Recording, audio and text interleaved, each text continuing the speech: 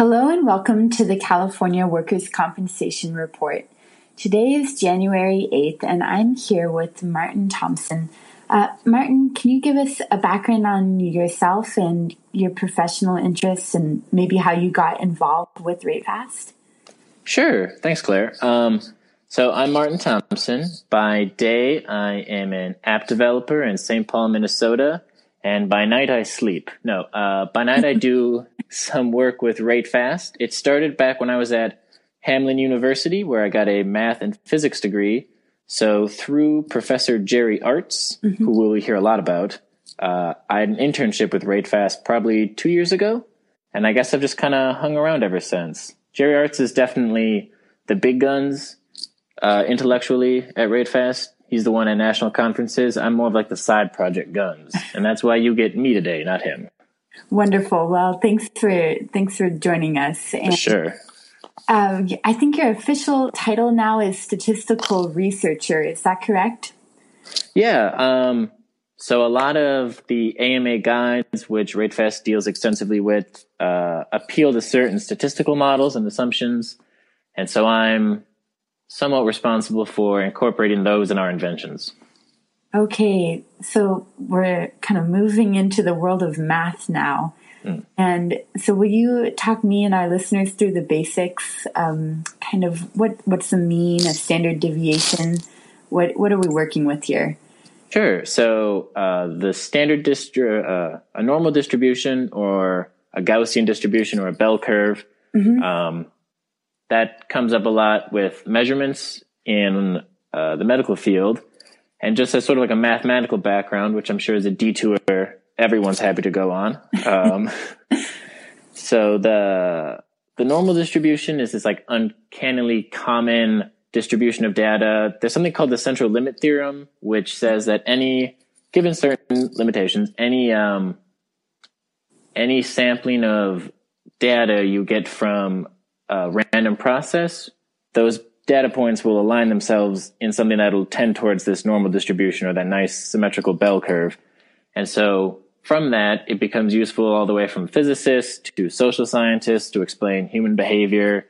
And in our case, to describe certain medical measurements like blood levels and those sort of measurements. And so the shape of the bell curve is determined in part by the mean, which is just the peak in the middle. It's whatever is symmetric about. And then the standard deviation, which is a measurement of how wide it is. So really large sigma or standard deviation value would have your data be very spread out, and a very tight standard deviation would have a nice grouping of data around one central peak. Mm-hmm. And what about this term Six Sigma? Right. So that was coined back in the 70s to describe the results of like manufacturing processes. So if you're making something and you want it to be a certain dimension, you're going to have some variation in your actual product that comes off the conveyor belt at the end of the assembly line. And Six Sigma is a standard for how much variation you are going to allow in your product. And it's seen as like the gold standard. Things like, spaceships and jets adhere to the Six Sigma standard. Something like a desk lamp isn't going to. But it allows, in its most perfect form, a perfectly Six Sigma process would allow something like one error out of every 500 million iterations of your product. So it's the gold standard of manufacturing.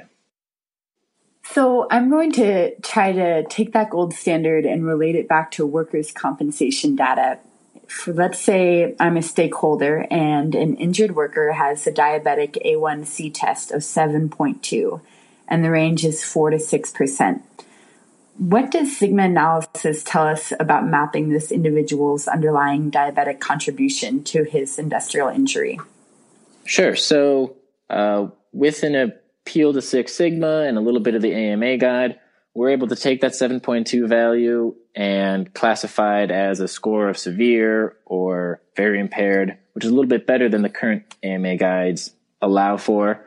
And now we've bracketed our value for further modeling, and we can use that individual's diabetic condition in the context of the worker's injury to talk about apportionment and contributions. And before that, before this tool that we're creating was made, you were only able to do that at sort of like a subjective level, and now we're able to do it with a little more mathematical rigor. Mm-hmm. So where else could we apply sigma analysis in workers' comp? Where else might it make, advances? Sure. So if we're going to talk about using statistics as a whole within RateFast, you can use this analysis across almost any bit of data that gets put through a workers' comp claim. And then you can get sort of like a thumbprint or an ID describing the usual case of somebody who hurts a certain body part. And any more information we can get is of interest to the injured party to, set their expectations to insurance companies to better predict what claims are going to look like. And I guess it could just remove a lot of the subjectivity as well that's involved in this rating system. So there's less room for error, and there's just like a more uniform process overall. Mm-hmm. Yeah, we've been throwing around this term of injury mapping, and it seems like this statistical analysis is really the key to creating that kind of map. Right. And so I guess that, produces its own challenges and opportunities. And right now, I'm part of the challenges part. You and Dr. Artz authored a presentation for the American Physical Society that occurred just last month. Can you talk a little bit about how big of a deal that is for RateFast and the statistical engine you guys are building? I understand that this will be the second straight year that RateFast is presenting on the national level, which sounds like a great venue to share our exciting work. Yeah, definitely. I think doing this sort of statistical analysis in the context of workers' comp is a new idea. And so to get put on that national platform, and there's like really not many bigger than the American Physical Society, to be put on that platform sort of gives us visibility that we wouldn't otherwise have, because this is like a new tooling we're bringing to the issue of workers' comp. And I'd just like to say thank you to both John and Jerry for including me on that paper. And I'm sure I wasn't able to attend, but I'm sure Dr. Artz knocked it out of the park. Great. Yeah, I'm sure too. And it would be awesome. I'm hoping to get Dr. Artz on the podcast here in a couple of weeks, maybe, to talk about how it went, but we'll see how that goes. Yeah, he's a hot commodity, and John keeps him busy. Yep, exactly. The engine room also keeps him busy, I think. Most definitely. Yep. Well, those are all of my questions today. Do you have any closing thoughts for our listeners? No, I would just like to thank you for listening to a little bit of Math Speak. My pleasure. It's so interesting, like I said, to learn how RateFast really works and makes a better product for all the stakeholders in workers' compensation. Definitely. Thanks so much, Martin, and we'll hope to have you on maybe next time that we're at the national level. Perfect. Take care, Claire. Bye.